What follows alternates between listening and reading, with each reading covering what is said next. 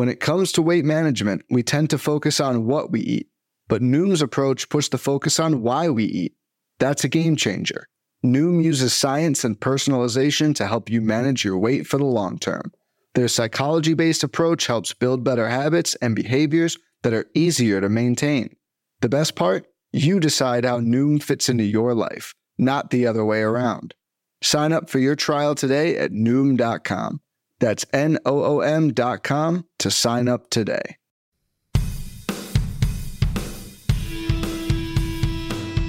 How's it going? And welcome to episode 77 of On the Wire, proud member of the Pitcherless Podcast Network. Follow the pod on the Twitter at On The Wire Pod. Of course, if you're listening on a platform that allows ratings and reviews, please take a second to let us know what you think. I am Adam Howe. You can follow me on the Twitter at 80grade. That's all spelled out. And once again, joined by my co-host Kevin Hastings, who should be followed on the Twitter at HastingKevin. 3.5 weeks left, Kevin. That's both maybe a relief and also very extra stressful. Which end are you falling on right now? The stressful side. It's even more stressful. It's only 2.5 weeks. I am in a couple of head-to-head leagues, playoffs going on, as everybody in those types of leagues know. Both of my semifinal matchups are coming right down to the wire. They will be decided tomorrow or today. As people are listening, we're recording on Saturday. They won't be decided until Sunday, but that's why we do this. It's fun. Right. Oh, yeah. Yeah, we were just talking off air beforehand.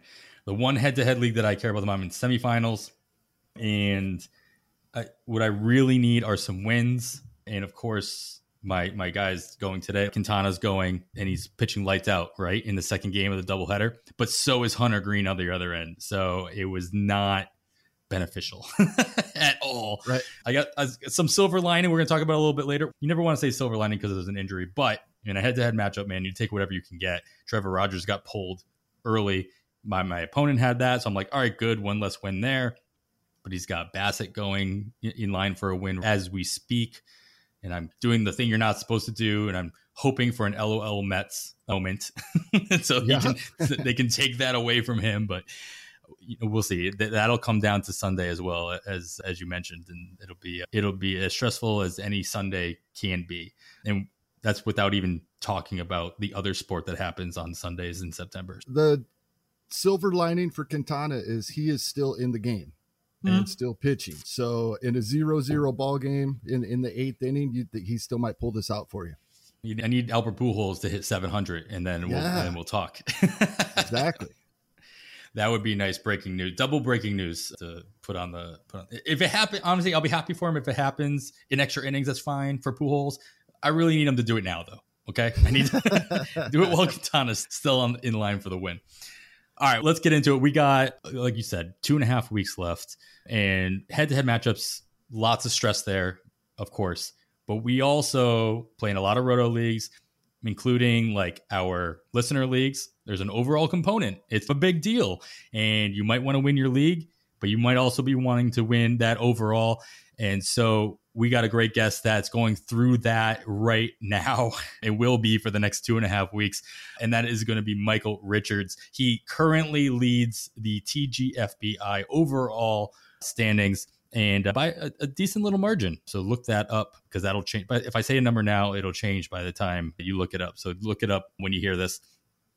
Michael, besides being found at the top of the TGFBI leaderboard, can also be found regularly podcasting on the Call Up podcast on the Triple Play Fantasy Network, as well as regularly writing over in all realms of prospects in Dynasty Baseball over at Fantrax. So you can check him out at both of those locations. You can also find him on the Twitter at MPRichards1981. All links to all that stuff, of course, in the description notes of this episode. We're going to be twisting Michael's arm about what's gone. Tell us what the secret sauce is for the season and how he plans on holding on to his overall lead through the last couple of days of the season. For now, Michael, thank you for joining us, man. How's it going? It's going good. That's quite a mouthful you just put together there. I really appreciate both of you guys having me on the show. I've listened to your pod before, and I have a lot of respect for what you bring to the industry. Looking up players each week to try to improve our rosters is an important part of the game we play. So You guys are doing a good service, and I'm happy to be a part of it, a small part of it this week. Honestly, man, it's like it's guests like you that come on the show and put in the effort to get some of these players the spotlights that they deserve for our consideration. That is at least 50% of the show. So thank you so much, man, for taking the time and joining us for this. I started putting out this outline, and as I always say, we keep the same format every week, and except for the trade deadline. As I'm putting out the first draft of this, I'm like, there's not a lot of news to go over. And I even put on the notes. I always put on the notes, more news to come as stuff happens. And of course, today, like I was telling you guys right before we started recording, I just added 4 notes within the last 2 hours. So hopefully you guys saw those things come through. So we got a lot to talk about thanks to the stuff that's happened today and throughout the course of the games today on Saturday. So let's get right into it, Kevin.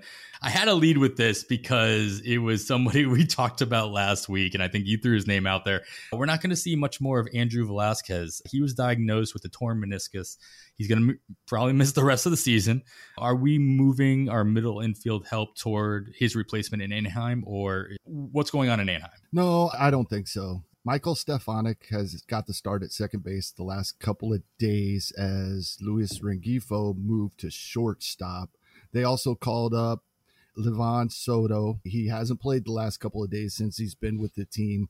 Neither one of these guys look like they're really interesting, although Stefanik has shown some power at AAA over the past couple of seasons, but he was up with the Angels for a short stint. He's got about 50 plate appearances on the season, 0 home runs, 0 stolen bases, hitting at the bottom of the lineup, so not a lot there. The interesting thing is Rengifo has hit leadoff the last 2 days for the Angels. He's widely rostered, 100% in 15-team main events, 95% in 12-team online championships.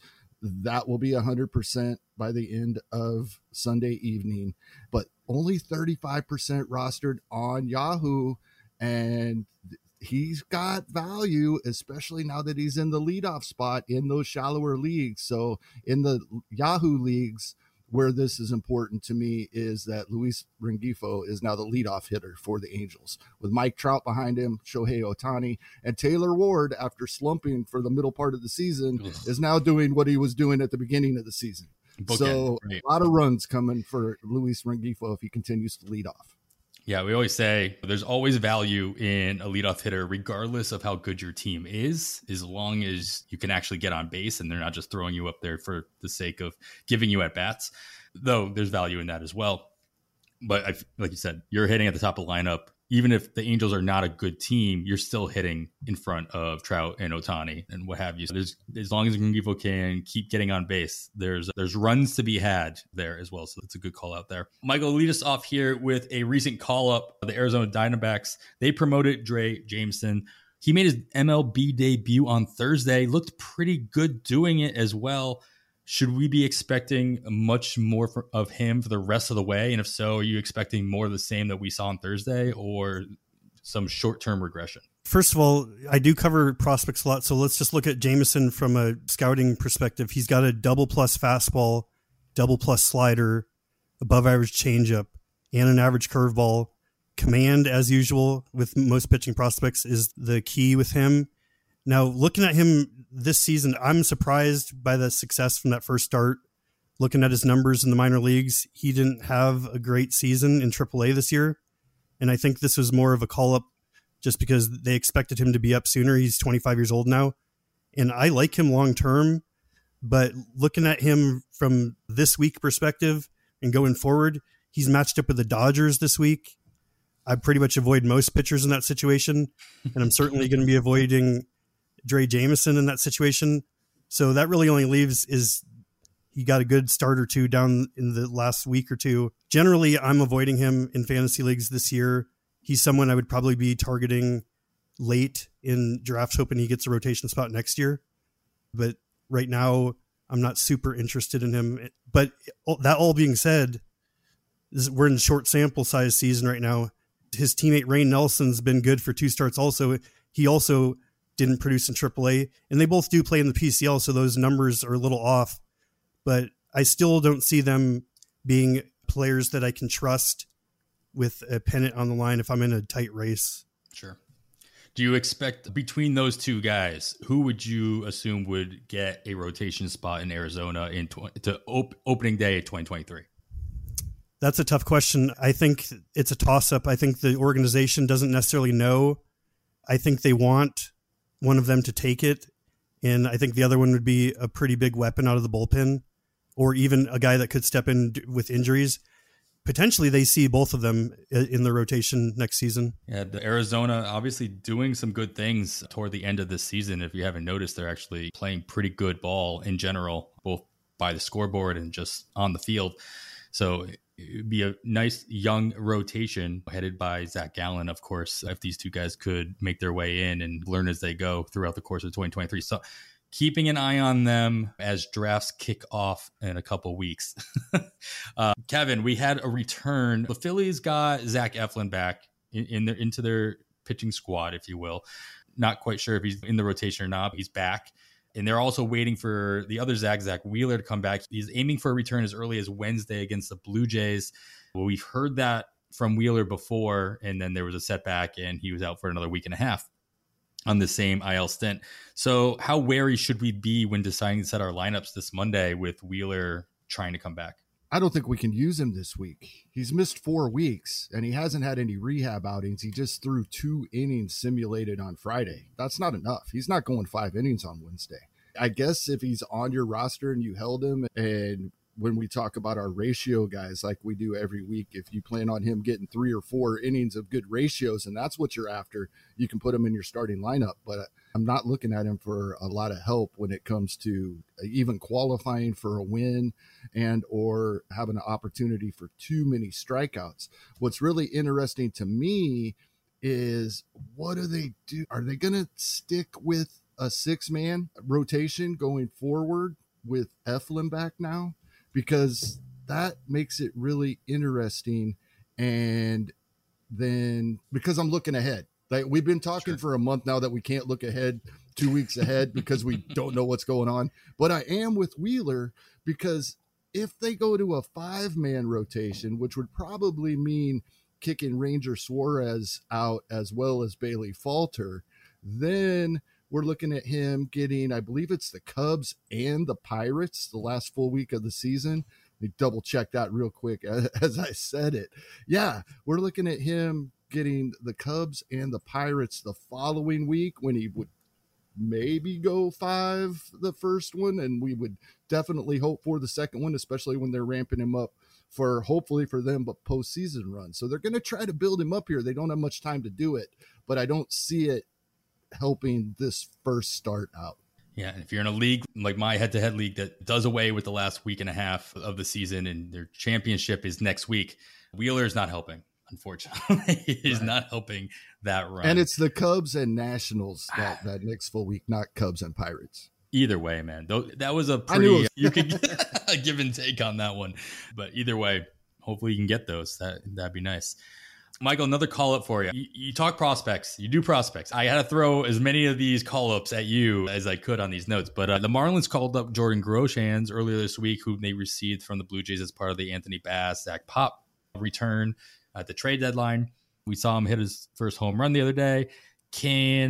Should we expect ample playing time and production from Groshans in Miami between now and October 5th? Those are 2 different things. I do think they've called him up to give him playing time, but this is similar to the Dre Jameson and Rain Nelson situation, where the production in AAA didn't warrant the call up, and he's fallen flat from a prospect perspective. He was at one time their number 1 prospect in the organization, and he still has a pretty solid hit tool. He makes good contact, doesn't strike out a lot, but the power and speed have failed to appear. I don't think that any speed's coming. He's below average runner altogether. I thought power and a good average would be there eventually, and it still could, but this is not a player I'm excited about long term.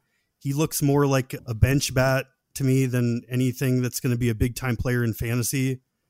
But like I said, with Jameson, he's playing every day. He's playing third base. It's not out of the realm that he gets hot for the next 10 days or whatever. I wouldn't trust him with my season on the line, but if I was desperate and needed some corner infield and someone who's playing every day, That's part of the game at this point. Just someone who's playing games and could get you counting stats. Yeah, there's certain situations where obviously playing time and volume is all you really need. You're desperate for it, so that's the play. But if you're at a point where, yeah, if you're looking for actual production, this is going to be somebody that, yeah, I agree that you're going to need a lot of tiebreakers to make sure that he's at the top of your conditional list this week. This is really timely that we're about to talk about this, Kevin, as I'm seeing that Ozzy Albies left the game early on Saturday, but he did return from the IL. He's back in Atlanta. We talked about his possible return last week. So now that we've had a couple of days, has anything changed from what we talked about last week as far as what your assumptions Atlanta would be doing? And him leaving the game early today on Saturdays, recording this, what's your take on that? If you had any time whatsoever to even take that in? Yeah, I was scrambling right before we started recording and here at the beginning of the show and looking for why Albies left the game, and I haven't saw anything yet.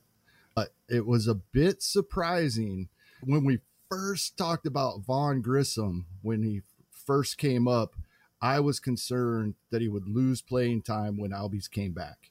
And I got a little bit of pushback about that. And then he's performed so well that I thought they got to get Grissom in this lineup somehow, probably left field. Over the last couple of days, Ronald Acuna Jr. is back in the outfield. That opens up a DH spot, but that's went to William Contreras, and we can't argue with that. Contreras has been amazing all season as well. But Vaughn Grissom has missed both games that Albies has started until he replaced him in today's game. So I'm going to be really interested to see what is up with Albies going forward. Definitely monitor that for Sunday and definitely on Monday as we set lineups for next week. But it appears that Vaughn Grissom's playing time is in trouble here. The Braves happy with the platoon of Eddie Rosario and Robbie Grossman in left field.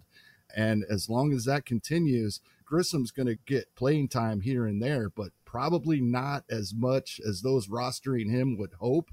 And a big blow to the teams that have been benefiting from his performance since he's called up.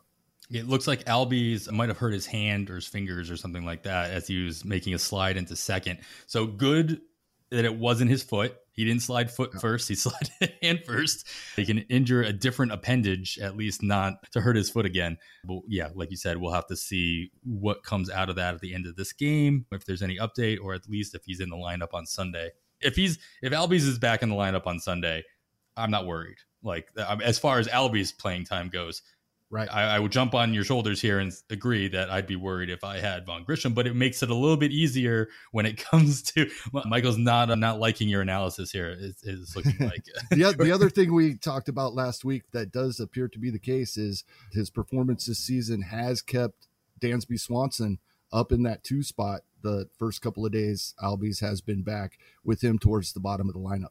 Yeah, and that's probably where Swanson belongs based on what he's been doing. We'll monitor what's going on in Atlanta there. And yeah, Michael, we did get a couple other returnees from the IL, a bunch of starting pitchers. We mentioned Hunter Green earlier in the show already. Shane McClanahan returned to Tampa. Justin Verlander came back for Houston.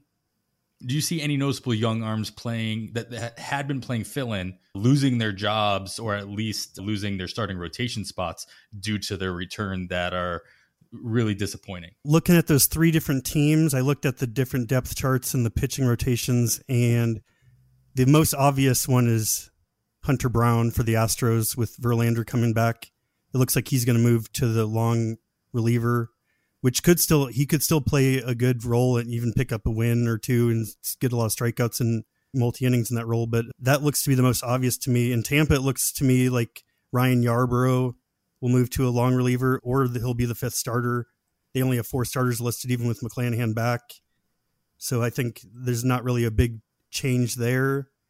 And with the Reds, I'm not seeing Hunter Green and Lodolo are their 2 young guys. I think they want to get them innings. And then from there, it's 3 fill-in guys, basically. So I don't see a young guy in their rotation. I do think if Graham Ashcraft were to come back, he would supplant one of the 3 older players for a start or 2.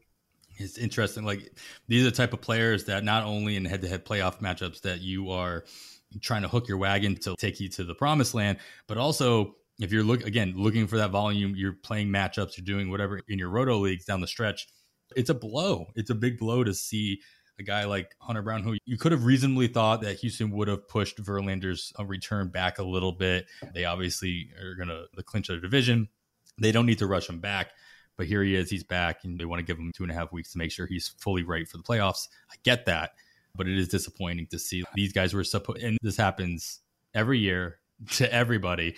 You can't put too much faith in long-term production on these young, especially young pitchers toward the end of the year. Make your judgment calls with as much information as you can when it comes to making your bids and who you're going to be dropping this week. Somebody who might be coming back soon-ish, Kevin, Tim Anderson. So we talked about Ozzie Albies possibly coming back for Atlanta last week. Now let's look ahead for the White Sox. Tim Anderson returning possibly next week after finishing off his IL stint and rehab assignments.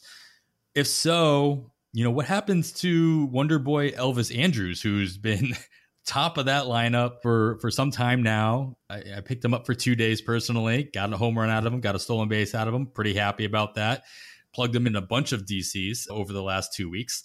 What are your expectations for how the White Sox, whether they have Tony La Russa or not, what they plan on doing with Andrus once Anderson comes back? This is tough because it was GM Rick Hahn on Tuesday that said Tim Anderson could be back sometime this coming week. 3 days later, on Friday, Tim Anderson said he doesn't know. I take that as it might be a little longer, I think.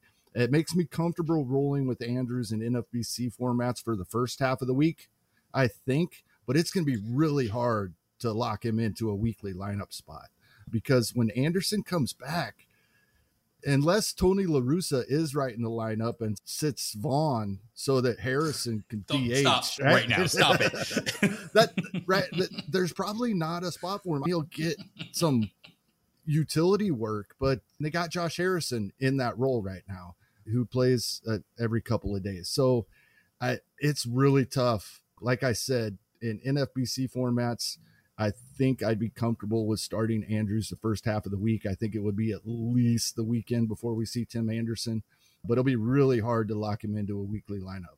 Yeah, it's one of those. It's very similar to these young pitchers that we're talking about. Be thankful for what he gave you, and be ready to move on when the time comes, because time might be coming rather soon. Michael, with the expected activation of Max Scherzer this weekend in New York and Aaron Savali returning to Cleveland's rotation, who do you expect to lose their rotation spot upon their returns? So looking at the Mets, it looks to me like the last pitcher that is questionable in the rotation that started was Trevor Williams.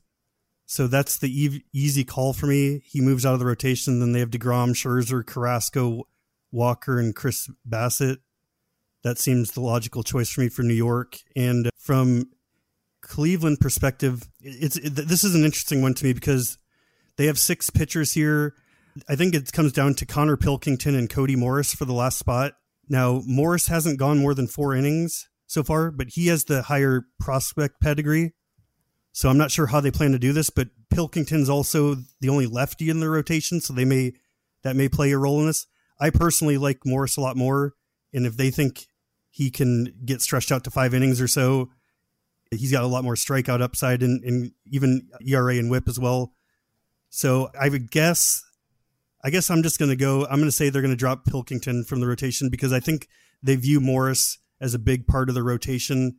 I think they like him more than Quantrill in the range of a Tristan McKenzie long-term. Like I think they like him. So I think they want to give him innings down the stretch. Yeah, Cleveland obviously still fighting for their playoff lives as well, trying to hold on or take the AL Central there. So their moves play a bigger role, I feel, in what we're looking at and in real life. They have different things that they're worried about than a team like Houston, who has everything locked up, or a team like, Pittsburgh, who has nothing to play for, et cetera, et cetera. So it'd be interesting to see what Savali not expected to be activated until early next week when he comes back. So they have a couple days. We'll have a couple days. You have to make some speculation moves if there's anything worth doing this Sunday, but we'll see what happens once he does come back next week. Some of the newer items here, Kevin, will start here with Tyler O'Neill. He heads to the IL with a hamstring strain. Is hitter, so it's a 10-day IL, but it is a hamstring strain. Are you dropping O'Neill with just 2.5 weeks left? And even in the short term, who gains the playing time in St. Louis? Yeah, it would depend on the league. This is one of those situations where, yeah, if I need the spot, I'm dropping him. Also, if I have an extra spot and he's becomes available, I might grab him for the last 6 games of the season, hopefully when they face the Pirates for 3 home and 3 away against the Pirates to end the season. Really interesting. As will come up really shortly again in the show, the Cardinals face 5 left-handed starters this week as they are set to have a 6-game week. 5 of them versus, I am all, yeah, okay. Yeah, 5 lefty starters out of 6 games. I am so sorry. And so I think the outfield is pretty set because of Dylan Carlson being back. They'll have him out there, and of course Lars Nootbaar and Corey Dickerson. But this is pretty tough. I would drop him, I think, if I need the spot. And like I said, I would keep an eye out if he becomes available in leagues where I may have a spot. But yeah, hamstring, I probably don't expect to see him back, maybe other than getting him back in time for that half week, just so they can get him a couple of games of live action before the postseason. It's tough at this point with a hamstring injury. He said he hopes it's just grade 1 and that it's going to be fine and it'll be the minimum, but hamstrings for guys, especially guys that speed is part of their game, it's really tough.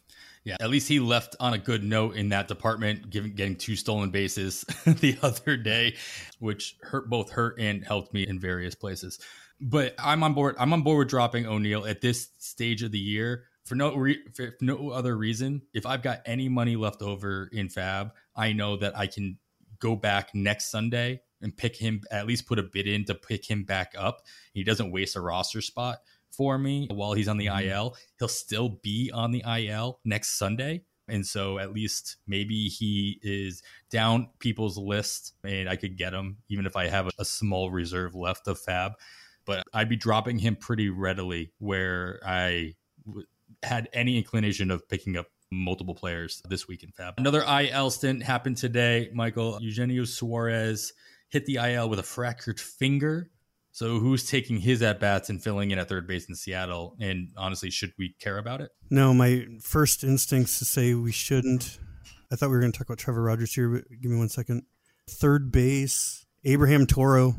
I think he slots in to their lineup, probably the bottom of their lineup. He hasn't been good this year. He's someone I drafted early. I thought he would play most days being a switch hitter and they could move him around the lineup. So it's possible he could bring some level to it's not a huge drop off, I guess. It doesn't have the same level of power, but it's not going to kill the Mariners. But fantasy wise, I don't see it as a big difference maker at this stage in the game, unless you're desperate for a dual eligibility guy who's apparently getting at bats at the moment. Yeah, if I'm not mistaken, I didn't pull it up in the last couple of days, but Suarez he leads Major League Baseball in home runs over the last 5 years. Second, of course, Aaron Judge, right behind him. It's amazing that his name continues to pop up in various ways over the last 2 or 3 years for good and bad, but mostly good, especially if you're just looking for that power boost. It hurts to lose him for the foreseeable future, but you got to be looking to see who's gonna be gaining that. I think Dylan Moore started at third base the other day in his place, but I agree. I Toro in a bunch of places myself as I was drafting early, especially with Seager retiring and opening up third base there, but that was before they acquired Suarez as well. One more IL addition, Kevin, in Chicago, Michael Kopech, he hits the IL. On top of that, Johnny Cueto, he had his start pushed back. The last time I checked, it wasn't skipped. He was just being pushed back because he felt under the weather on Saturday. I expect him to start on Sunday, but we'll see when they finally put that out.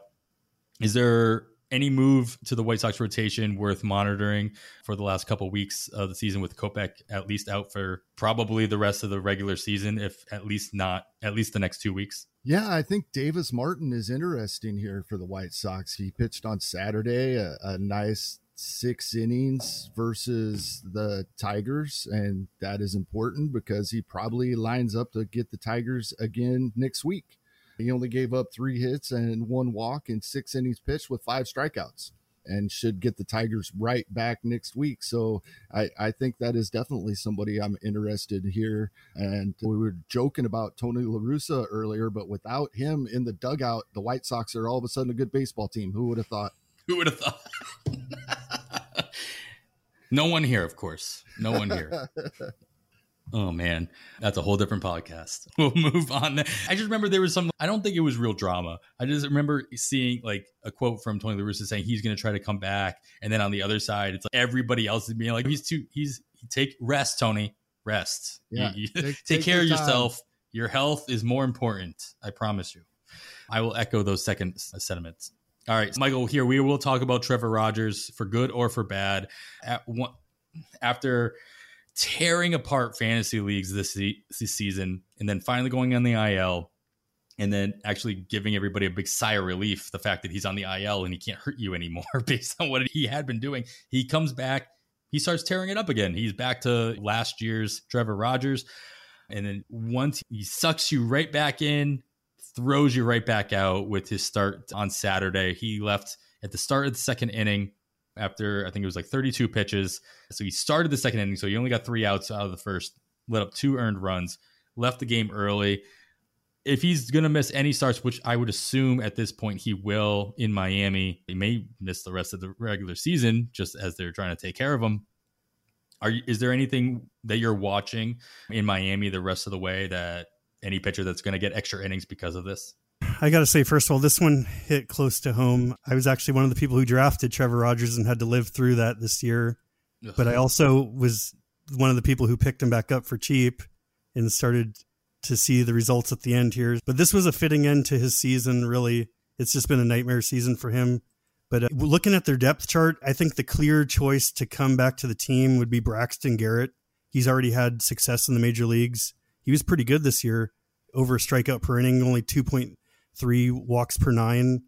He's not a big fastball guy, but he's got good command. I think he could replicate what Rogers is bringing to the table to a certain degree, better than what Rogers has done this year. So that's the guy that I would expect to see the increase on their team. And the other 4 rotation spots for them are pretty stable at this point. I think those guys are locked in now and in the future. Yeah, we always talk about Miami's depth. Like literally, not us, everybody that talks about Miami's depth in the rotation, both in the minors and already at the majors, whether they're injured or they're healthy or they're young and on an innings cap, whatever, the talent is there. And so anybody that's going to get thrown in there, get extra innings is somebody that we want to keep an eye on, even if Miami doesn't have much to play for the rest of the way. They were a fun story midseason, though, as they were, quote unquote, this close. They were neck and neck with the Orioles and being like the National League version of the Orioles, fighting for possible playoff berth. But we're not going to be in the cards. All right, guys, that's going to wrap it up for our news and notes section of this episode. As always, I'm sure we missed a bunch of stuff worth noting. To keep up with all the news of the day, make sure you're listening to the First Pitch podcast with Chad Young, Scott Shue, and Daniel Port. They break down the news, highlights, and observations from every day's worth of games, as well as looking ahead at each slate to keep you up to date with everything you need to know to win your fantasy league down the stretch. In just a moment, we're going to talk to Michael about the types of moves he's been making this season that's helping him put and keep him at the top of the TGFBI overall standings. Before we do that, we're going to take a quick break. Hey, Alex Fast here, and thanks for listening to this podcast on the Pitcher List Podcast Network. If you're a fan, consider supporting all of us by getting a PL Plus subscription, where you're going to get an ad-free website and get access to our Discord, where you can talk to all of our podcast hosts and staff. Plus, you can hang out with our incredible Pitcher List community. It's basically a baseball sanctuary year-round for as low as $8 a month. You can sign up at pitcherlist.com/plus, and you're going to get your first month free with promo code podcast. Also, don't forget to check out everything else we do as well, from YouTube videos, live streams, newsletters, off-season articles, TikToks, breakdowns, over 15 baseball podcasts on our network. We can't stop talking about baseball even during the off-season. So sign up for PL Plus today at pitcherlist.com/plus and use promo code podcast to get your first month free. All right. Thanks for listening. Let's get back to the show. All right, we are back. Of course, you're listening to On the Wire. I am Adam Howe, joined by Kevin Hastings, the 2020 TGFBI champion, side by side with the 2022 current TGFBI leader. I don't want to get ahead of ourselves. You have a decent lead, Michael, but we still got 2.5 weeks to go. No jinxing. Yeah, no, exactly. That's what I'm getting at. But for those who I'd be very surprised. Please tweet me if you are. DM me. You can keep it on the side. If you don't know what TGFBI stands for, it's not, as Jeff Erickson says, a type of frozen yogurt. It is the Great Fantasy Baseball Invitational. It's anybody who puts out any kind of content revolving around fantasy baseball is eligible. Put on by Justin Mason of Friends with Fantasy Benefits, co-host of the Sleeper in the Bus podcast as well, friend of the show. It's been going on for, this is year 5, I believe. I think this is year 5. Had some very notable champions in the past. Michael's looking to join those ranks. Michael, we want to talk to you, though, about something's been going right. I don't know how you're doing in any of your other leagues. And we don't have to talk about those if you don't want to. We would just stay with the positive here. I'm sure you have a negative or two league. We all do. We're going to stick with TGFBI, though, because this is a big deal. This is, regardless of what anybody thinks of it outside. I know there's some people have a stigma attached to it that just because there's 600 plus people in it, that there's tends to be some drop off toward the end. Honestly, that's everywhere. There's drop off in the main event. I don't care if you spend $2,000 on your league. If you're out of it, like by August or even like early September, there's a strong possibility that there's drop off across the board. So that out of the way, tell me a little bit about your success for this year, and do you put more of the credit toward your success on back in the draft back in March, or your in-season moves, namely your fat pickups in lineup construction? You said a lot there. I didn't know what TGFBI was last year, or I heard of it. It wasn't something I was aware of when I got into this writing and stuff like that. But of course I wanted to play. It sounded like a lot of fun. All the people I've been listening to for years, people I've been reading. So last year was a learning experience for me. I probably finished about 150th place overall, middle of the pack in my league. Really struggled with certain aspects of volume because I'm a prospect analyst coming into this. So I was really heavy into that sort of stuff and just thinking I could find breakouts, and it just didn't work against people playing for volume and everything. So I really set aside a lot of my prospect stuff. I used to do stuff daily last year on social media, and I'm a very competitive person, and I also like to challenge myself. So I set everything aside and just listen to all the good players, listen to the players that they're drafting, listen why they're drafting them, just roster construction. I basically relearned how to play fantasy essentially with my experience. And so the draft is where it started for me. I think that was a huge start for me. I don't think it's everything. I think you need to be good on both sides of it, but the draft is the foundation. It's possible to dig yourself out of a bad draft, and if you stay on top of fab and everything, but that foundation it's not possible to win an overall competition, in my opinion, unless you hit on some quality picks along the way. And more importantly, just know when to adjust on certain things. But also the fab, you can make some season changing moves as well if you're on top of that. So that was another thing I had to learn. I had to learn the bidding system. I'd never played a fab league last year, so I would overbid on average players. I'd underbid on players I should have been going after. And just a lot of things I had to teach myself how to compete on all these different areas against people who've been doing it for, as you said, 4 or 5 years, plus experience in big leagues. So yeah, this is a really big deal for me. It's one of those things where I planned out for this to happen, but rarely does it actually come to fruition. And I think a big part of it was me just setting aside my ego and not making it about me discovering players or trying to be smarter than the room.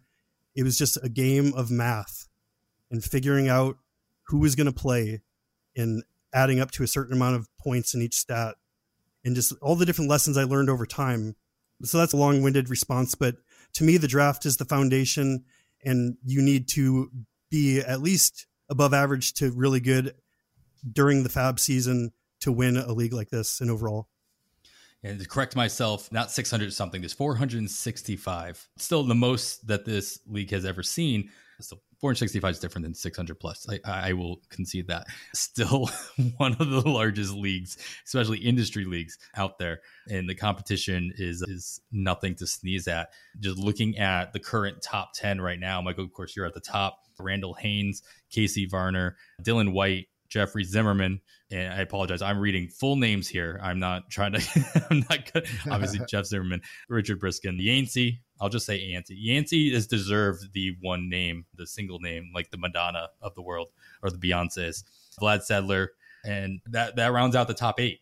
There's some very notable names out there, and very elite company. Todd Zola, obviously, Kevin here, some of the previous champions here, but you said obviously the draft set the stage for your success. That creates that base, if you will, but no matter how successful you have been, it couldn't have been all roses and candy and unicorns and what have you.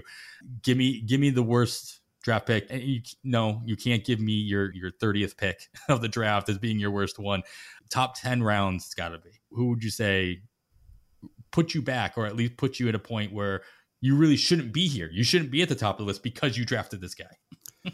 That's a pretty obvious answer for me. Round 7, pick 97 overall. I picked Trevor Rogers as my number 2 starting pitcher. And that cost me a lot this year because there were a lot of good pitchers being picked around there. I could have had Verlander. I could have had Manoah. I could have had McClanahan. I could have made my season with that pick right there. So that was huge. Verlander is the guy that I was stressing about that I should have picked, because I was big about the veterans, just mixing it up with good, solid veterans in there. So I picked Verlander in that spot a lot of different in other leagues I played, and it's really helped a lot. So Trevor Rogers. Also, I'd say in round 9, Franmil Reyes. That was a mistake. I really liked what he did last year, but he was a DH only. I still needed speed on this team at that time. I didn't really need to go after a guy who was best case scenario 3.5, 4 category hitter. And it's been the kind of worst case scenario for him this year. I held him as well, which I think was a mistake. So I'd say those 2 are the 2 worst picks I made. In all honesty, though, the other 8 of my first 10 picks, I'm pretty happy with. Now, Rogers, though, like, you could have mitigated that if put it this way, did you start Rogers for every start up until he hit the IL, or were you finally get to a point, like it was start after start of just mediocrity at best? Were you benching him, or did you eat all of that? I didn't eat all of it, but I ate too much of it because I was chasing strikeouts and wins for a majority of the season. And it was just like, I just felt like it had to click eventually because he was so good last year. It was just like, he's not this bad. If I can just get him to be like a 4 ERA guy, get a handful of wins or whatever, I can live with that. It went from, I had expectations of him being my SP2, maybe performing like an ace, to hoping that he would be a guy I could start and not be terrified. Exactly.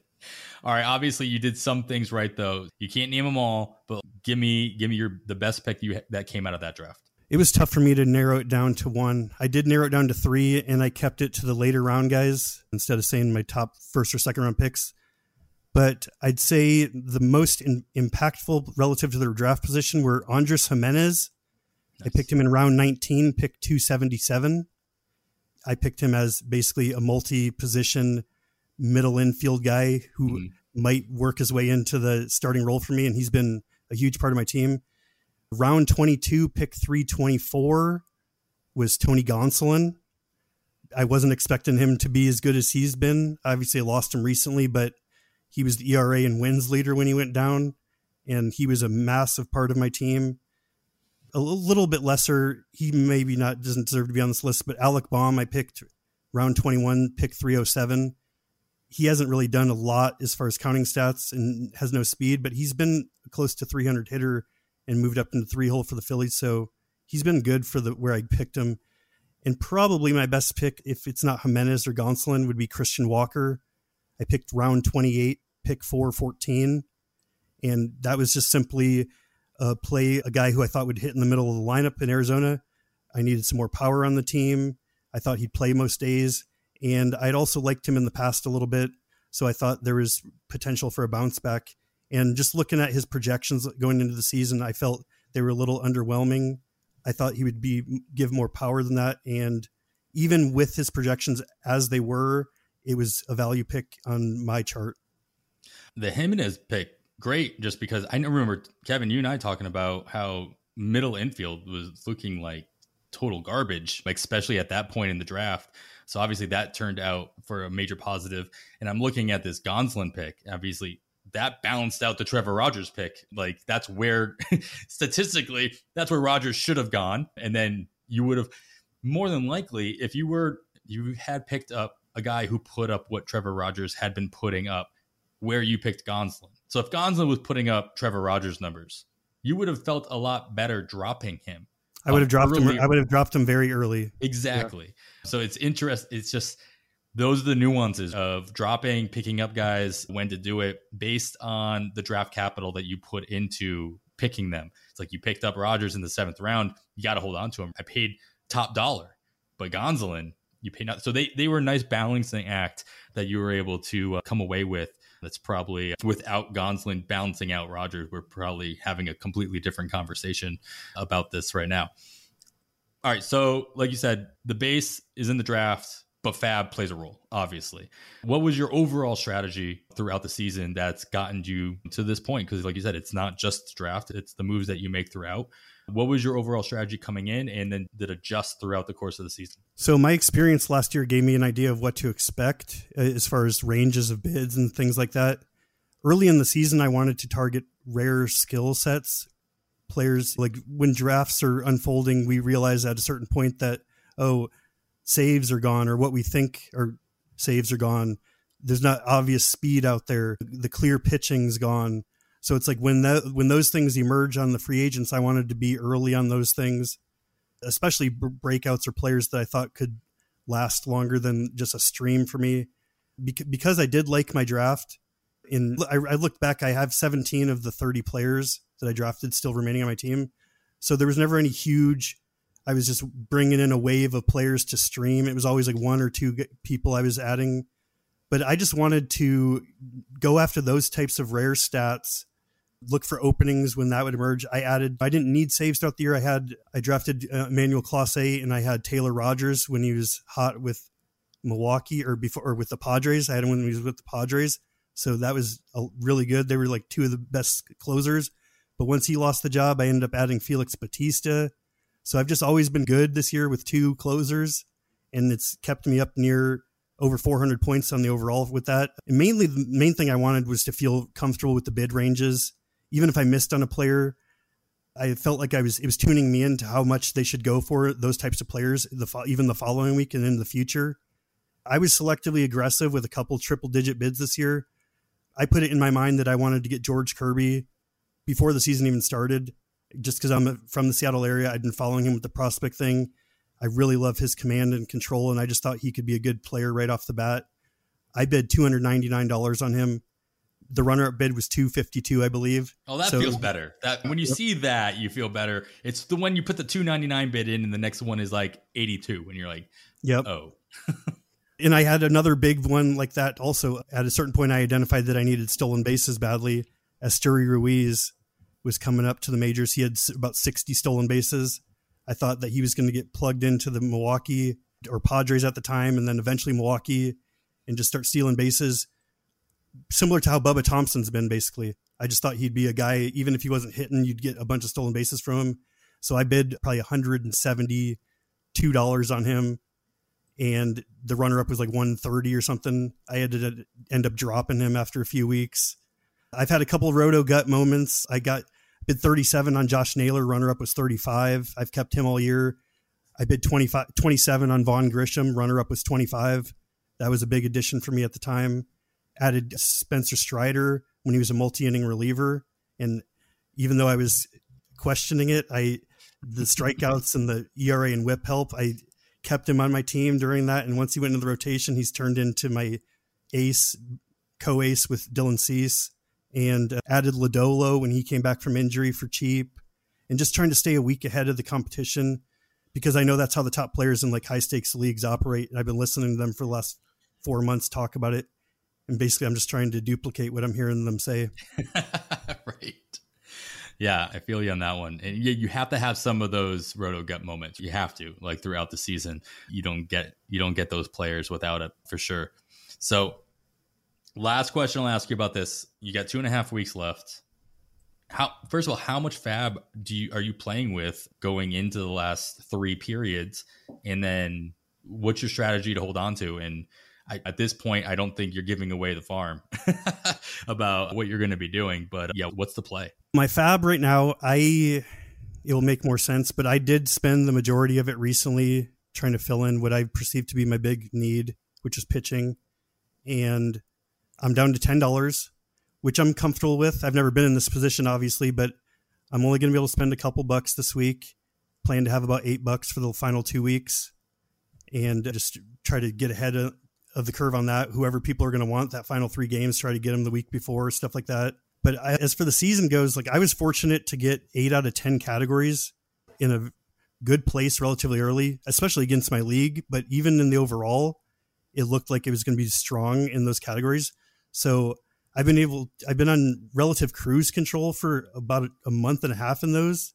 And I still need to watch them and produce at a reasonable level, but like I'm safe from a free fall. So I identified wins and steals as the 2 spots I could add points. And like I said, I fabbed guys like Vaughn Grisham. I got Bubba Thompson a few weeks ago, which has been a big addition for me. Lodolo, I mentioned. I picked up Carlos Carrasco after his rough start of 2 innings. I picked him up knowing he was going up against the Marlins. They had the good matchups coming ahead, and I believed in Carrasco, and I'm chasing wins. The Mets are a good team. Also, Trevor Rogers I picked up. That backfired. But that was all with steals and wins in mind. I lost a bid for Jake McCarthy on a tie to a guy who was just throwing out 10 bids of the same number, and it just happened to be the number I put out there. Right. So that's been haunting me for a while, but I've just been hammering those categories, particularly wins. That may involve maximizing stats down the stretch or starts, and I've already been selectively benching one of my closers. Wins to me seems crucial. I've got this steals up to a place where it's pretty comfortable and I can't really go up a lot more.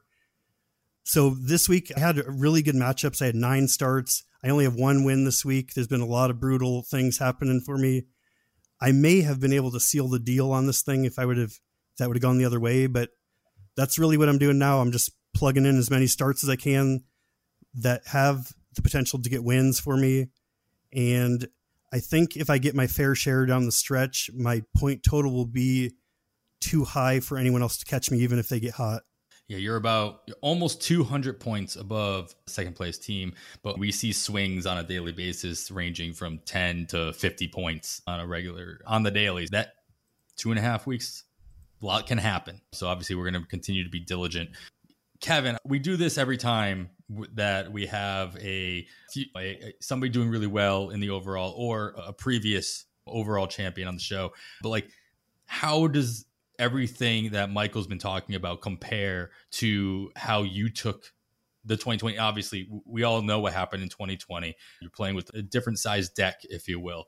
But what were the main differences or similarities that you heard him talk about that went through your mind when you took home the crown? No, I've just been sitting here nodding the entire time Michael's been talking. It sounds like he's doing this perfectly as far as I am concerned. Yeah, once you're comfortable with your league, you start focusing on some of the overall categories. And once you're comfortable in some of those categories, you narrow it down to the ones you're focusing on. Sounds really simple. And it can be, but there's a lot to look at. You're looking at category lists that are 465 players long, as you mentioned earlier. So there's a little more to it, but like I said, I just sit here nodding the entire time he was talking. All right. It's always fun for me to have somebody doing so well in a former champion on next to me as I sit in, was it 361st right now? So that's just TGFBI though. So most of my focus, yes, has been focused on a select few other leagues at this point of the season, which is not uncommon. Like I said, we're not going to get into those negatives, Michael. We're going to leave that here on a high note. I wish you the best of luck the rest of the way. That's not to say that the other names that I listed off earlier don't have a good shot at this. But you're getting a message from Yancey. Yeah. I'm surprised somehow he hasn't texted me already. Really quick, you listed off those guys. Dylan White has been in the top 12, I think, the last 2 years. Yep. Vlad Sedler and Jeff Zimmerman write the fab articles that we all use to decide on our players. This is the cream of the crop. Like, it's been stressful for me. I'm making it sound like I got it all figured out, but it's because I'm focusing a lot on it. Because I don't know when I'm going to be in this position again. I wasn't supposed to be here. Take full. Yeah, absolutely. Yeah. So I'm just going all out. If it never happens again, I always have this summary. So that's the kind of mindset I'm trying to stay positive too. Oh, yeah. All the positive vibes your way, Michael. Let's talk about some of those fab options that we're going to go over here today with your help. 3 more fab periods left. You might have $10. You might still have triple digits. Whatever it is, you still need to go after some of these players. We'll go in the same order as we always do. Start with our power category. I've made Michael talk enough, so I'm going to go to Kevin first here. Kevin, who are we looking at to hit a couple bombs this week? Yeah, I'm sure most people knew where I was going when I mentioned that I'd talk about the 5 of 6 starters that St. Louis will face this week are left-handed, and it's Albert Pujols. He's 87% rostered in the 15-team main events, but only 35% online championships and 37% on Yahoo versus lefties this season, the entire season, even before he stepped it up the second half. 359 batting average with 12 home runs, 28 RBI, 20 runs scored in only 117 plate appearances. I was really looking forward to him facing Mike Minor on Saturday. Evidently, Mike Minor was not 2 plate appearances, 2 walks. I really thought we were going to see something on Saturday, but a nice week ahead for Albert Pujols. As we are recording, still needs 2 more home runs to reach 700. If he doesn't, man, St. Louis has to trot him up against righties too, right? They have been already, yeah. Yeah, so he's going to get the plate appearances. So the volume is going to be there until he hits 700. Yep. If he gets that nice round number, all bets are off. It goes back to the strict platoon. He might walk off the field, tip his cap, and straight to the clubhouse. Yeah. Although I don't. Though the way he's been hitting against lefties, he could be a big part of their postseason run as well. Yeah. Yeah, I heard on DVR talking about that option, rates and barrels, the other day, where literally he just touches home plate and keeps going off into the sunset. I'm on board. I'm on the train that wants to see that happen. Anyway, was it John Kruk that walked off first base after a single in the middle of the game? That sounds about right. Nope, I'm good. I'm out of here. See you. All right. I've had enough.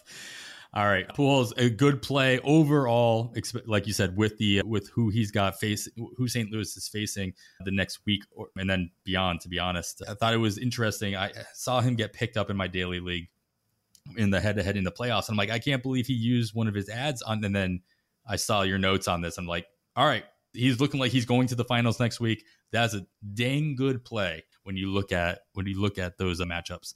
Michael, besides Pujols, who might you be looking at if you need that power, if you need those home runs, you need those RBIs going into the final week and a half or two and a half weeks? For this exercise, I was trying to look for players that weren't rostered in a lot of leagues that could be widely available. The guy I went with here, also that like I said earlier, we're down to the stretch here. So players who are hot or have good matchups, you can justify playing them over more established players. Even I'm pretty terrible with names. Aristides Aquino. I think it's just Aquino. Yeah. Yes, Aquino for the Reds. And now I'll say we saw him about 3 years ago. He hit 9 home runs in his first 14 games. So he's already shown what level of power he could bring to the table. He has a high strikeout rate, but he's been hot. I looked at the WRC Plus leaderboard for September, and he's number 12 right now, surrounded by a bunch of all-stars and guys that you would expect. So he seems to be playing every day. He's got his strikeout rate down to 24% during that time period. with 5 home runs. He's batting in the 5 hole every day for the Reds. So if you can afford to potentially take a hit in average at this stage in the game, I think you can pick up a few home runs from him down the stretch. And the Reds have 6 home games as well, so that's a good park to be playing in this week. Readily available, at least in the 12-teamers, 89% rostered in the main event, 18% in the online championships. I haven't checked Yahoo, but still in those 12-teamers, readily available there if you need that power boost. So and he's 28% owned or 28% rostered in TGFBI. GFBI, there you go. Yeah. So depending on the style of your 15-teamer, readily available, as we tend to say, it doesn't hurt to check. Just Control F, put the name in, see if he pops up. All right, let's get into the speed categories here. As Michael said earlier, one of the categories that's always the toughest to find, especially on draft day. You're fighting for it all season long. Stolen bases, runs are in here as well. Kevin, lead us off. Who is still available who could help in those categories? Yeah, I'm going to go back to someone Michael brought up earlier that's already helped his squad and a lot of others. Bubba Thompson, universally rostered in 15-team leagues. He is available in 17% of online championships. That shocked me. And 70% of Yahoo. Now, I understand a lot of those Yahoo leagues probably don't count stolen bases specifically. Some of those could be points leagues. But still, a good number of Yahoo leagues, he's available as well. With his 3rd stolen base so far this week, today, on Saturday as we're recording, I actually tweeted it on Monday when he had 2 right away on Monday. That was the 5th time in the 6 weeks that he's been up with the Rangers that he's had multiple stolen bases in a week. This is the guy, if available in your league, and stolen bases can help you. And something else that'll probably come up a little later in the opportunities section, Adam, we talked a couple of weeks ago off air about there being a few double headers in that last half week of the season. Mm-hmm. One of those is the Texas Rangers. So at 4 games, when most teams have 3, that last half week in roto leagues, if you're not buying his batting average, which has been an added bonus, he's hitting almost 300. Yeah, we're not expecting that out of Bubba Thompson. We'd be using him for the stolen bases even without that. But if that's been the concern and you're tight in batting average and don't want to put him in your lineup, when it comes down to it, that last 4 days, he's not going to hurt your batting average. So if available, even if you don't want to use him yet, he's a good stash in that aspect as well. Another guy that's not quite as available as I thought, because he hasn't been very good in the second half, but I like his schedule coming up this week, Mike Yastrzemski. He's only got 5 stolen bases on the season, but they're facing a lot of righties this week, so he'll be leading off, and 4 of those games are in Colorado, which is a on-base machine for players, so hopefully that gets him turned around. I would not be surprised at all if Mike Yastrzemski snags a bag or 2 this week. Or at least if he's leading off, he's scoring some runs for you against the Rockies for sure. Michael, you got another name out there for those who are desperate for runs or stolen bases? Yes, this was a little bit tougher for me. I fully agree on Bubba Thompson. If him or Jake McCarthy are available in your leagues, you need to grab them immediately. But I wanted to use the same sort of thinking as I did with Aquino and just looking for a player that's playing right now, producing in those 2 categories. And there were 2 guys, I might mention the second one, but first, Elvis Andrus. He's been leading off for the White Sox. We've all played fantasy for a while. He's not the player he used to be. He's been struggling with Oakland recently, but we're talking about the end of the season right now, and we're looking for players who are producing in favorable situations. He's in the hitter's park. He's playing, as I mentioned earlier with the WRC Plus. Andrus is not only getting steals, he's up there with 3 steals in September, but he's also number 11 in WRC Plus, which is always a bonus. You're really looking at a power speed guy in this small sample size that he's been going. If you can plug that in, a leadoff hitter that's producing, that's huge down the stretch. So that would be the main guy I'll mention. I won't go as deep in this guy, but Isaiah Kiner Falefa for the Yankees, he's got an everyday job. It looks like he's batting in the 6 hole, and he's got 5 steals since September 1st as well, and possibly has multi-position eligibility in leagues. So That would be my alternative. I have Andrews. I think I said this earlier in the show, like in a few draft and holds, both DCs and 50s. And he was just like that, I don't know, 40th round pick, because I knew no matter what, it was like an Andrews and Simmons type of thing. You knew in Oakland he was going to get the volume. You know he was going to play every single day. That did more harm than good while he was in Oakland. That volume was hurtful, but it was nice to be able to pull him from the bench over the last 2 weeks since he's turned it on in Chicago. And as we talked about at the top of the show, it'll be very sad to see him go, even to a not everyday role for the last week and a half of the season once Tim Anderson comes back. But you ride that wave while you can. And as Kevin mentioned, it'll be very difficult for him to lose playing time this week. Even if Anderson comes back in the second half of the week, you got to keep playing him until you don't have a good reason to. So I like to call out there if he is still available. 98% rostered in the main event, 44% in online championships. So more than half of those 12 teamers still out there leading off for a team, a rejuvenated Chicago White Sox team. We alluded to it recently. There is some schedule notes that you should be taking into account when making these bids. There are no teams next week that have more than one scheduled day off. So no teams are you have to worry about sitting your starters for the first half of the week. But there are more than a few teams that have no off days, including San Francisco, Colorado, Milwaukee, the Chicago Cubs, Atlanta, Seattle, the Angels, Houston, Minnesota, Cleveland, Tampa Bay, and Baltimore. They all have 7 games, no off days. There is one doubleheader next week, again with Arizona versus the Dodgers on Tuesday. That gives both of those teams 8 games. So the only teams with more than 7 are Arizona and the LA Dodgers. That is the last scheduled doubleheader in the month of September. All the rest of the doubleheaders, Kevin alluded to, come in October. They do involve Philadelphia, Seattle, Washington, the Yankees, Texas, and Detroit. All have doubleheaders in the last 5 days of the season. Most of those do happen in that last half week, as he talked about.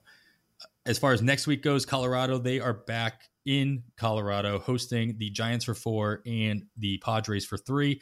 Cincinnati also hosts Boston for 2 and Milwaukee for 4. So 2 very hitter-friendly parks. Going to have lots of baseball played in them next week. So keep an eye on options from both of those teams or all of those teams. Looking long-term, looking the rest of the season, just something to keep in your back pocket. The Baltimore Orioles are the only team in baseball that have no more scheduled off days between when you're listening to this and the end of the season. Boston's comes close. They have an off day on Monday, but after that, they have games scheduled every single day through October 5th. So lots of baseball to be played by those 2 AL East rivals at the bottom of the AL East standings. But that's besides the point. With all that in mind, and then some, Kevin, who might you be looking at to take advantage of the opportunities ahead? I got a Yahoo play here for a third of those in Yahoo leagues, and it's Ryan McMahon. He is only 65% rostered, so available in a third of leagues. That is huge when most of these leagues are probably head-to-head playoff leagues coming up into championship weeks, maybe semifinals weeks in some leagues still. Second base and third base eligible. 6 of 7 of the games the Rockies play this week are versus right-handed starters. And at Coors this season, like most Rockies, we know, but especially good for Ryan McMahon, 276 batting average, 12 home runs, 41 RBI, 45 runs scored in less than half of a season's worth of plate appearances, 287 plate appearances to get to those numbers. So we're looking at a 25-90-90 guy or 85-90 guy here as far as RBI and runs are concerned, with a full 7-game week, all of them at home at Coors Field. I would think that this number has got to go up a lot for the Yahoo rostership coming into this week. I just can't see not using him in this situation. Yeah, if I'm not mistaken, Colorado has their off day on Monday as well, so it makes the pickup that much easier to pick him up on Monday for Tuesday and keep him throughout the course of the week. You don't have to worry about that Thursday off day, which is nice, and especially in those head-to-head matchups, and especially in daily moves where you're moving guys in and out of your lineup. You don't want to waste a roster spot. Michael, do you have anybody that you're going to be looking to take advantage of their schedule moving forward? No, unfortunately, I'm not going to be too helpful in this one. I missed that section on the sheet. But I agree with everything Kevin said. It's just look at the matchups, look for players who will be playing most of the days, and then players in good parks. And if you want to go deep, look at the pitchers they're going up against.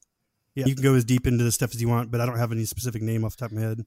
Yeah, nice this coming week because there aren't a lot of teams with a bunch of off days. Like I said, there's no team that has 2 off days. Everybody plays at least 6 games, if not 7, or in a rare case, there are 2 teams that have 8 games. So if volume is your play, in a lot of situations it is, I would definitely be looking at bats in Arizona and Dodgers. Not that to say the Dodgers are going to get anybody available on your wire that plays for the Dodgers probably isn't playing all 4 of those games in the first half of the NFBC week, or 5 games because of the doubleheader. That's not to say that just gives them added opportunity to put up that kind of volume that they wouldn't normally have seen. All right, let's move into our pitching categories then, as I lament that much more about chasing wins as the Cardinals and Reds are still playing baseball. And no, Kevin, Quintana is not in the game any longer. Unfortunately, they are in the 11th inning. He put up quite the line. Just that 0 in the win column is not going to change to a 1 on my stat tracker, unfortunately. But if I am chasing wins for next week, Kevin, who should I be looking at? I'm going to one of my all-time favorites, and it's a pretty small club. Most people don't like this guy nearly as much as I do, but Wade Miley is back, and Wade Miley is looking to get 2 starts this week, and they are both good ones. At Miami, at Pittsburgh, 2 of the worst, not just 2 of the worst hitting teams in the league, but 2 of the worst versus right-handed starters. And yeah, anybody that's talked to me about baseball in any capacity, whether it's been something I wrote, listening to a podcast, having a conversation with me, knows I'm a Wade Miley fan, and I will definitely have him in lineups this week and be looking to add him on the rosters that I don't already have him. Man, the fact that he got pulled from his start today, as we're recording this on Saturday, killed me. And then I saw that he's going to be probably starting on Monday for this 2 start that you just outlined. And I'm like, oh, okay. I guess I'm okay. As long as I win this week and I can take advantage of it, I'm good with it. But I'll wait till after Michael gives us his, because it affected this as well. Exactly what you're talking about. Nice little segue. Michael, who are you looking at then for wins and Ks for this coming week? Again, we're looking it's deep in the season, and we're trying to look for random guys. So I ended up narrowing it down to Drew Smyly. He's been pitching well recently, and a main reason he doesn't have 2 starts next week, but he's at Miami, and that's a great matchup for any pitcher that's doing well. I would favor the Cubs in that game, so going for the win. And he faces the Miami on Wednesday, so that lines him up for 2 starts in the final full week of the season, assuming they stay on track. And I didn't check out ahead which matchups he has there, but assuming it's playable matchups, you're looking at the Marlins and then 2 other matchups, 3 starts. That's really all most pitchers have for the rest of the season. Drew Smyly is a player that I would definitely consider streaming and then potentially keeping on my team for the 2 starts the following week. Yeah, when I was started putting my notes together earlier in the week, he was set up for this same 2 starts as Wade Miley is this week, or at least opponents. It might have been Tuesday, Sunday rather than Monday, Saturday, but at Miami, at Pittsburgh. He got slid back to Wednesday, and I agree with you 100%, Michael. The Philadelphia matchup early next week may be a bit concerning. It always depends on what the wind is doing at Wrigley, how confident we would be in that. But then he also gets Cincinnati at Wrigley, and Cincinnati away from Great American Small Park doesn't scare anybody. So I agree 100% here. 61% rostered in the online championships, Drew Smyly is, and so rarely available in those 12 teamers, or at least in 40% or so of them. So keep an eye on that option. Any other options that you're looking at for those counting stats in the pitching categories? I have a second name there, but I'm going to drop him down. No, actually, I'll mention him here. The second name that I was thinking about and it's a very similar situation, is Bailey Ober for the Twins. He just returned from injury, 6 innings, 1 earned run, 0 walks, 4 strikeouts. So that's promising coming in. And he's also only rostered on 28% of the TGFBI leagues right now, coming back from injuries. So he's probably readily available in a lot of leagues. He's got a good matchup at Kansas City on Wednesday, which also lines him up as a 2-start pitcher, assuming the Twins keep him on that for the final week. Very similar situation to Smiley. Not as sure about how aggressively the Twins will push him, but going 6 innings the first start. And this is a guy that he was growing on me more and more as draft season was going during the year. So the injury kind of hurt him. This is a nice player that wouldn't be available if not for the injury. So I think it's worth taking a shot in this situation. Yeah, I agreed on that point. He shouldn't be available, but he is 12% rostered in the Online Championship and only 57% in the main event. So readily available on a lot of different wires out there. So keep an eye out for Ober and Smiley, depending on your format. Let's move into our ratios, guys. It's alluded to earlier in the episode. Kevin, who's chipping away at ERA and WHIP for you this coming week? Yeah, this is a guy we talked about 2, 3, maybe even 4 weeks ago when Felix Bautista had a bit of a dead arm, and that's Dylan Tate. He's continued to pitch well. You mentioned Baltimore's schedule. They do not have an off day the rest of the season. 2.59 ERA and a WHIP under 1 on the season. Nice guy to have in there, especially with all the games Baltimore will be playing, and could vulture a save or a win at any time with that hectic of a schedule coming up for the Orioles. Nice. Yeah, we talked about Dylan Tate last week just as an option for Felix Bautista's arm and maybe even vulturing a save. So it's nice that he can get into this category as well. Michael, who might be looking at to cut into your ratios besides Bailey Ober? Yeah, so it's tough for me to recommend relievers at this stage. I'm not sure how they're going to be used. So for me, it's more trying to find starters that maybe wouldn't go 5 innings. They could, but they might not, but they're not going to kill you. And the first guy that comes to mind for me is John Gray coming back from injury. He went 3.2 innings with a run, 5 strikeouts. He's rostered in 65% of leagues for the TGFBI as well. More people have held on to him, but he faces Cleveland at home next week. Could be a sneaky choice for a win, but I also think he's a good choice to not destroy your ratios over that time. And I also just a few minutes ago I wanted to mention Hunter Brown again. Moving out of the rotation into a long reliever role, he could end up getting into a situation. We've seen how effective he is already. If he's pitching 3 or 4 innings at a time, I could see a similar type of success that we saw from Strider early in the season, where he's racking up high strikeouts, not giving up many runs, and potentially picking up a win coming in. So Hunter Brown, I think, is another guy, and he's probably rostered in a lot of leagues from people picking him up, but he might be getting dropped because getting removed from the rotation too. So another guy to consider in leagues where you're able to make daily moves. Yeah. I will not be surprised to see him being one of the more dropped players just based on usage. So obviously not an option in those situations this week, but look for him to be available on your wires next week and see how Houston ends up using him with their rotation filled back up. Yeah, John Gray still readily available in those 12 teamers, 52% rostered still in those 12 teamers on the online championships. So in those shallow formats, you have a lot less teams that have been holding on to him since he came back from the IL. So see if he's available.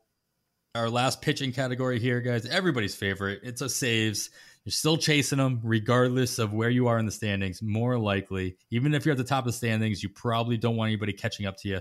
Who are we looking at, Kevin, to hopefully vulture at least 1 save this coming week?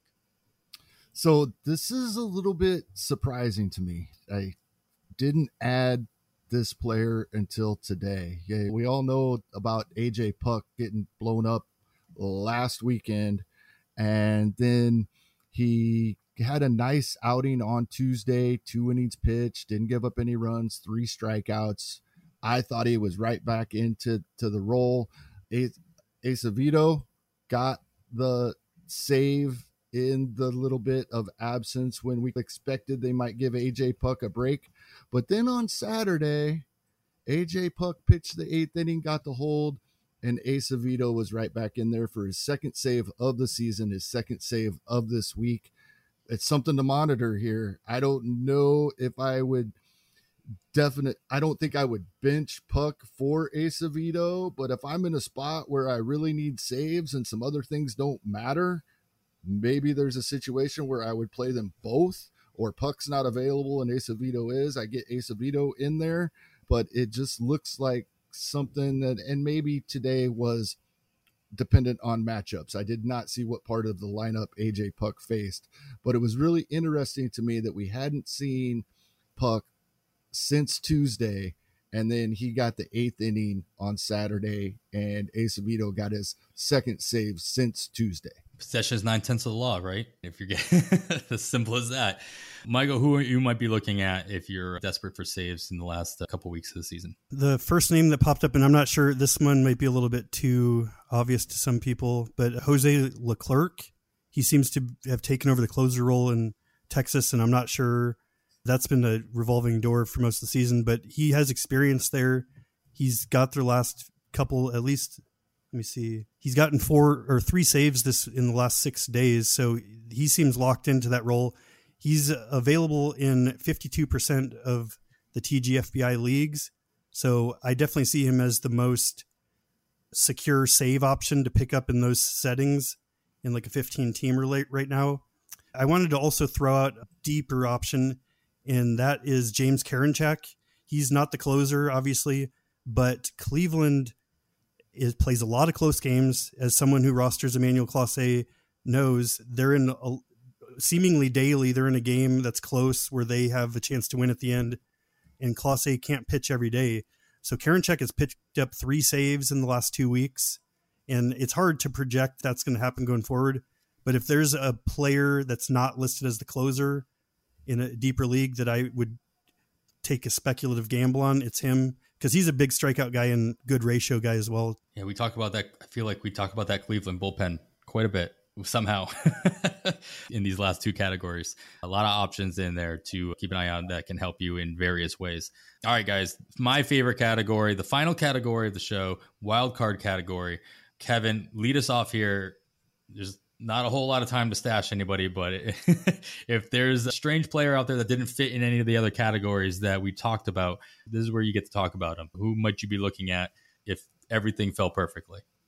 Yeah, it's been a while since I really wanted to use a roster spot stashing anybody. Over the past couple of weeks, there have been some interesting names where I've backed off of that stance, and a couple of guys I liked. It's going to be interesting to see. Only been back for a couple of days, but how can we not mention Edward Olivares being back with the Kansas City Royals? Did get to start on Saturday in his first game back. That was versus a lefty, so it'll be interesting to see how they use him going forward in the outfield in Kansas City. They've been getting Drew Waters a lot of playing time, has not performed nearly as well recently as he did in Omaha. And then when he was first called up by the Royals, that experiment now maybe put off to the offseason. That would open up some room. Waters also been injured the past couple of days. MJ Melendez playing in the outfield on days that he isn't catching or DHing. There can be some room there when he is catching and DHing. Michael A. Taylor not playing as consistently of an everyday role still most days. So there's some room. If they want to see what Edward Olivares can do for these last couple of weeks, since he has missed a lot of time this season, he may get more than just the short side of a platoon role. So something to keep an eye on. When does the Omaha season end? I think everything except AAA has ended for most teams. So I think it's sometime this week, but I don't know the exact date. Yeah, I went to my local AAA, the Indianapolis team here, that goes into the Pirates. That was fun. A lot of fun stuff happened there. The final score was not fun if you're a home team fan. It ended up being like 12-3 or something like that. But it's saying, I just looked it up. It's saying September 28th is the last day for AAA. All right. Wow. So Nick Pratto, who was sent back down, is in Omaha through the rest of the season. Then we're not too worried about Nick Pratto being called back up. I'm assuming, unless there's some weird injuries or stuff that's happening. Not that Pratto's taking away at bats from Olivares per se. Well, playing first the base way and they've DH. got so many guys they can move around with the DH, it can. And if we believe what Mike Matheny says, the reason Pratto was sent down is because they want him to get at bats every day and not be in that shuffle. With that being said, if it is 2 more weeks or close to it of a AAA season, we probably won't see Prado back before then. Mm-hmm. So that does open up more playing time for the Oliveirases of the world and what have you. Keep an eye on that. Michael, let's end it off here. Who's a fun one that you might be looking at if available on the wire? I took this category literally, Reddit, wildcard, speculative ads for any reason, including prospects expected to get the call, pure flyer, wait and see type player. So I choose Grayson Rodriguez. He threw 5 scoreless innings in AAA last night. The Orioles have shown they're willing to call up their top prospects. They're going for the playoffs. He would be an immediate upgrade to the rotation. He would have been up this season early had he stayed healthy. I think he would have had a similar type of impact as players like George Kirby and Spencer Strider have, or at least had an opportunity to do that. That's how good he could be. And I could potentially see them surprising us and giving him the call because he just went 5 innings, which was a surprise. As long as they think that he won't re-injure himself, I could see him having a similar finish as Shane Baz did in 2021, get a couple starts in, show flashes of what he's going to do. And we're down the wire here, so it could help fantasy rosters down the stretch. And obviously this is a big time player that is going to be a very popular target in leagues next year. Like I said, Baltimore has lots of games to play. Their final 2 weeks of the season, not the best matchups for a pitcher per se. Boston, as bad as they have been, still a decently potent offense. They face off against the Yankees and they end up hosting Toronto. And before that, Houston. Maybe not the best matchups for a Baltimore prospect pitcher to come up into, but like you said, the talent is there. It's unquestionable. This is a guy that probably wasn't drafted in a lot of situations in the NFBC. So you will have to wait until he makes his debut, until he becomes available in those scenarios, but available in other platforms, I'm sure, on the wire if you do have an opportunity to stash somebody who could make an impact in the final couple days or 2 weeks of the season. I love the call out. We had to call him out at some point, right? So I'm glad that, Michael, you were able to do that.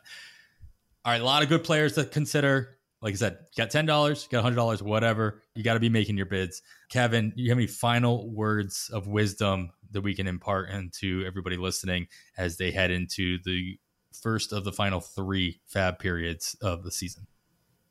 Yeah, just a reminder, something we all know, but sometimes we overlook it when we start looking at specific players and other things. Really take a look at the schedule going forward. With all of these teams, nobody having a 5-game week this week.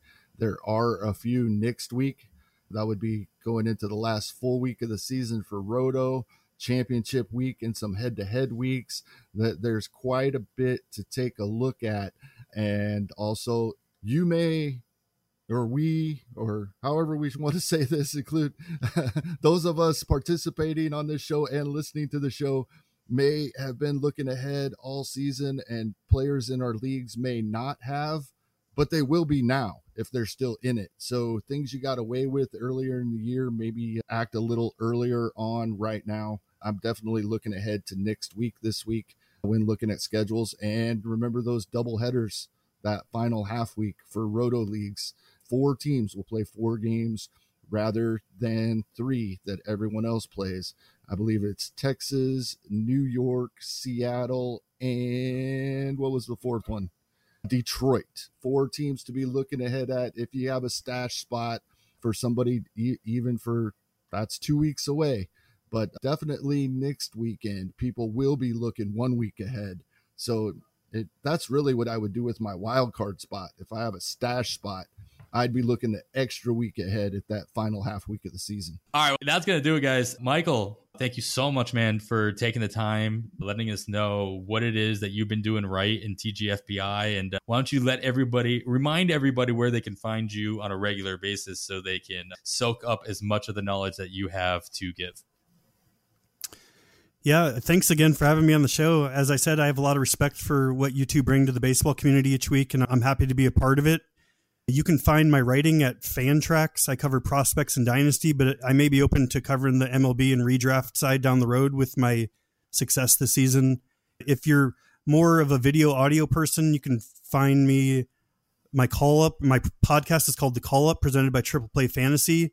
We're on YouTube and all the usual podcast platforms every week. I do the show with my friend and co-host David Mendelson, And we have a lot of fun talking about breakouts in the minor leagues, typically with a knowledgeable guest. You could also find me on Twitter at mprichards1981. I've been less active there lately because of this TGFBI, but once I'm able to unwind from the season, I plan to get back to being a useful source for people on social media that follow me. And I appreciate the opportunity to talk to your listeners, and I hope this episode helps people finish the season strong. Yeah, the attention that you have to give to everything has to start narrowing down at some point, especially when you're focused so hard on such an important league. No, I don't think anybody's blaming you for lack of content on Twitter at this point, but we look forward to seeing what you have to say after the season's over. That's going to wrap it up for episode 77 of On the Wire. Please make sure to subscribe, share, and review the podcast wherever you are listening. We are back every Sunday with as few of them as there are the rest of the season with detailed fab breakdowns. And of course, keep a lookout for Kevin's companion article over at pitcherlist.com. It comes out every Sunday afternoon as well. You could follow myself on the Twitter at 80grade. That's all spelled out. Kevin is at HastingKevin. Of course, follow the pod itself at On the Wire Pod. Once again, I'd like to thank our guest, Michael Richards, for joining us. Follow him on Twitter at mprichards1981. With that, I am Adam Howe, and on behalf of Kevin Hastings, thanks for listening. We bid you goodbye.